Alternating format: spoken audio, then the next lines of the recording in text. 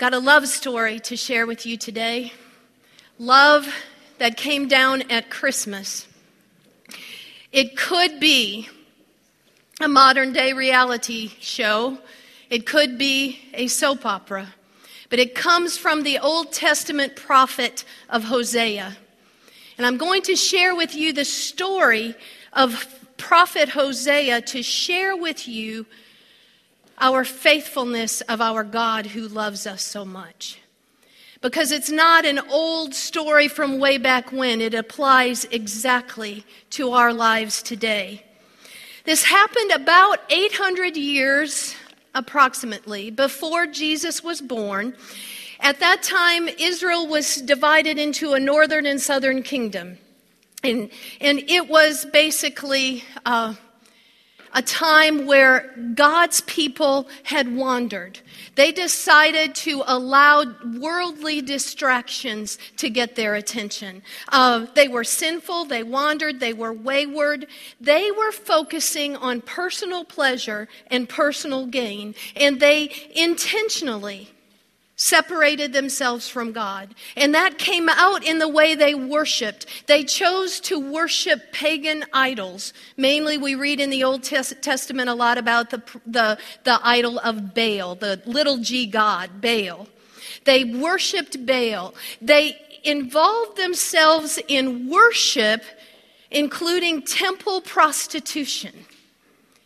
And their sacrifice involved human sacrifice.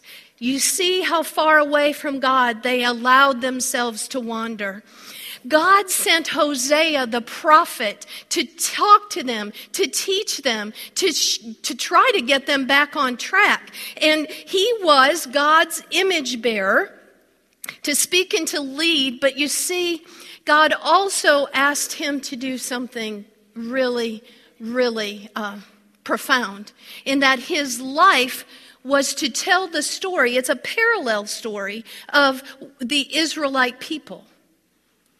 This is what God called Hosea to do. And I start with Hosea chapter 1, verse 2. Go, Hosea, take to yourself an adulterous wife and children of unfaithfulness, because the land is guilty of the vilest adultery in departing to the Lord. Go take yourself a prostitute. I want you, Hosea said to this woman named Gomer, I want you to be my beloved. And I want to be your beloved. I want you to come away from all that you've just given yourself to, and I want to love you. I want to be your life partner, and I want you to be my life partner. So they married, and they had children. The first child was a son named Jezreel. And in translation, that means I will judge. It was a name that God had given them because God said, I am a loving God, but I also need to judge you because you have gotten so far away from me. And then Gomer gave herself up in adulterous relationships. She didn't stay faithful to Hosea. And she had a daughter named Lo-Ruhamah, and that means not loved at all, because she just gave herself up to whomever and whatever. And in yet another of many other adulterous relationships, she became pregnant again, had a third child named Lo-Ammi, and that means not my people. Now that's hard for us to hear because God is our loving God. But God was saying, you have wandered so far away from me. I have shown you the way. And instead you're choosing to do things your way. You're choosing to go to all those little g gods to make your life whatever you want it to be. And that's not my highest good for you. That's not what I want for you. Gomer became very unhappy. She felt that in our modern day vernacular, that the grass would be a lot greener on the other side of the fence. So she said this in Hosea 2, verse 5, I'm going to go after my own lovers who will give me food, who will give me water, my wool, my linen, my oil, and my drink. Now, I need you to understand the symbolism of that. For you see, Gomer was saying, I'm going to go to these other lovers. They've promised me an exciting life. They've promised me everything I've ever wanted. I'm going to go and do and get what I want.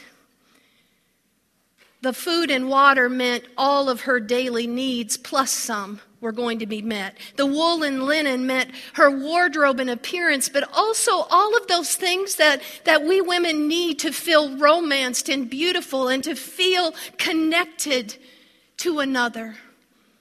And then that oil and drink means that she was going to get pleasure, the delight of life, all of those things that emotionally and spiritually brought her fulfillment, brought her joy, met the deepest longings in her soul.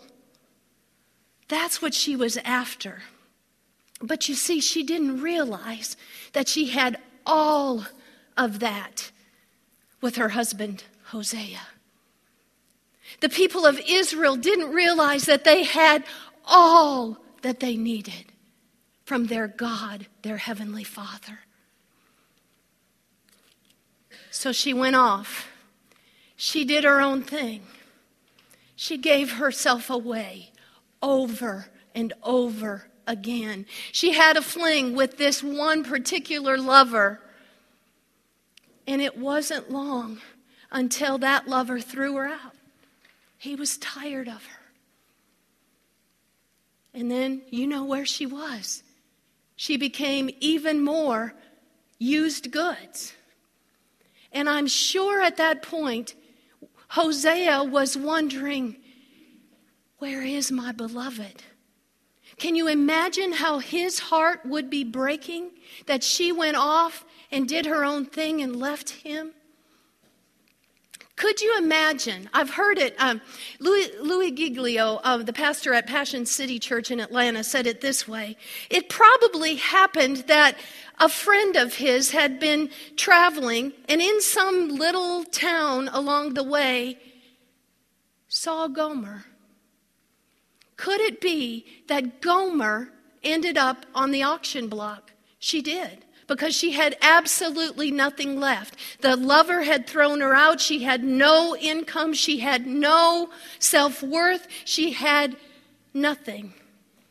I envision her to be probably most naked, vulnerable, dried up, used goods, no self-worth, no self-esteem, no nothing. And she had to resort to getting up on that block, that auction block of slavery in order to exist. Could it be that perhaps a friend of Hosea's was in that town and happened to catch a glimpse of that woman, beaten up, tattered, forlorn, vulnerable, naked, nothing left? And as he left town, could he have imagined that kind of sort of looks like Gomer?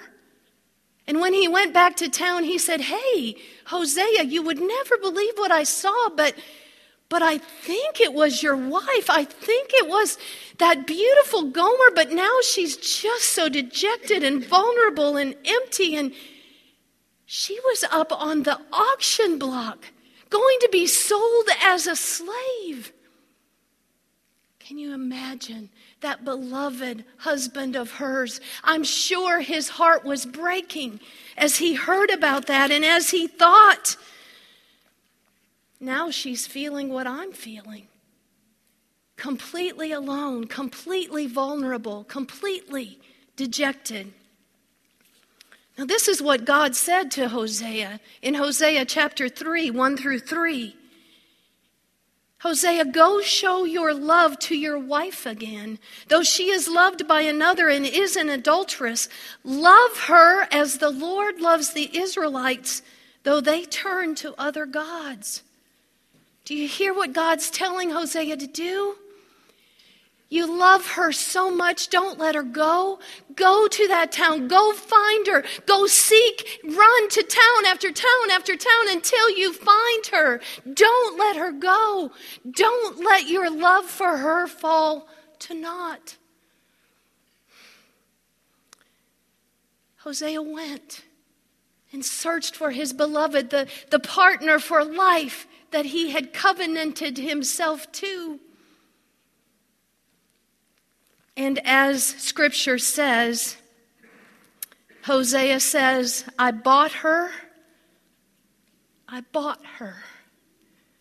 for 15 shekels of silver and about a homer and a lethek of barley. Now let me tell you that 15 shekels of silver is 30 pieces of silver. Does that ring a bell? 30 pieces of silver was the price for a slave. And you've got to know that in Matthew, I think it's Matthew 26, right before Judas betrayed Jesus Christ, Judas said, what are you willing to give me if I hand Jesus over to you? Judas said that to the high priest. And you know the answer. 30 pieces of silver. Hosea paid a slave's price. 30 pieces of silver, what does it translate to? I think about 13 bushels of barley. Well, Hosea 14, 1 and 2. God says, return, O Israel, to the Lord your God. Your sins have been your downfall. Take words with you. In other words, be ready to confess your sins. Be ready to acknowledge the ways in which you've messed up, the ways in which you've gone astray.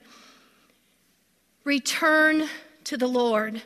The ways of the Lord are right. The righteous walk in them, but the rebellious stumble in them. All right, so let's, in our soap opera reality show, let Gomer and Hosea fade out, and let's fast forward to us, because we are in this story. You and I have wandered far away from God. We choose to do our own thing, and we worship all of these little g gods, all of the things that we put as priority instead of our Lord and Savior Jesus Christ. We have been unfaithful. Jesus said and says continually to us, I'm going to come after you. I will seek you and I will find you. I will pour out my life for you. We are on that auction block. Most often, we are choosing to do our own thing, and we get to the place where we don't have anything left.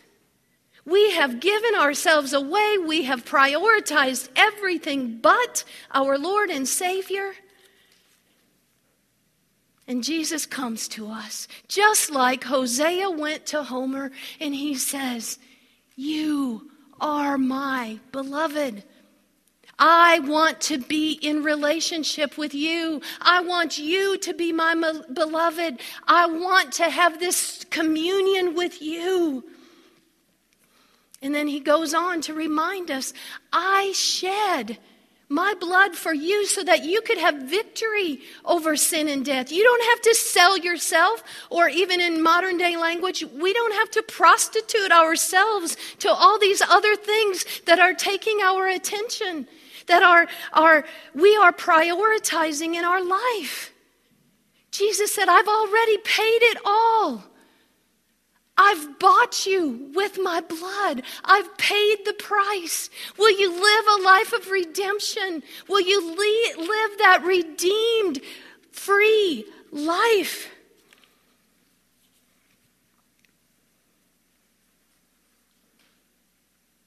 Where have you gone astray? I've wandered a lot. And Jesus reminded me this week that his love casts out all fear. His love covers any fear and sin and doubt, anything that I have going on in my life. And he's here through me, a humble servant today, telling you the same thing. He's saying, I love you. I am with you. I am God with us, Emmanuel. Love came down at Christmas, and we are reminded through the gospel story of John 3:16. For God so loved the world that he gave his only Son, that whoever believes in him will not perish, but will have everlasting life. Because God didn't send him into the world to condemn the world, but that the world would be saved through God. I'm going to call Kevin up because he's going to help us process this a little bit. How have you wandered?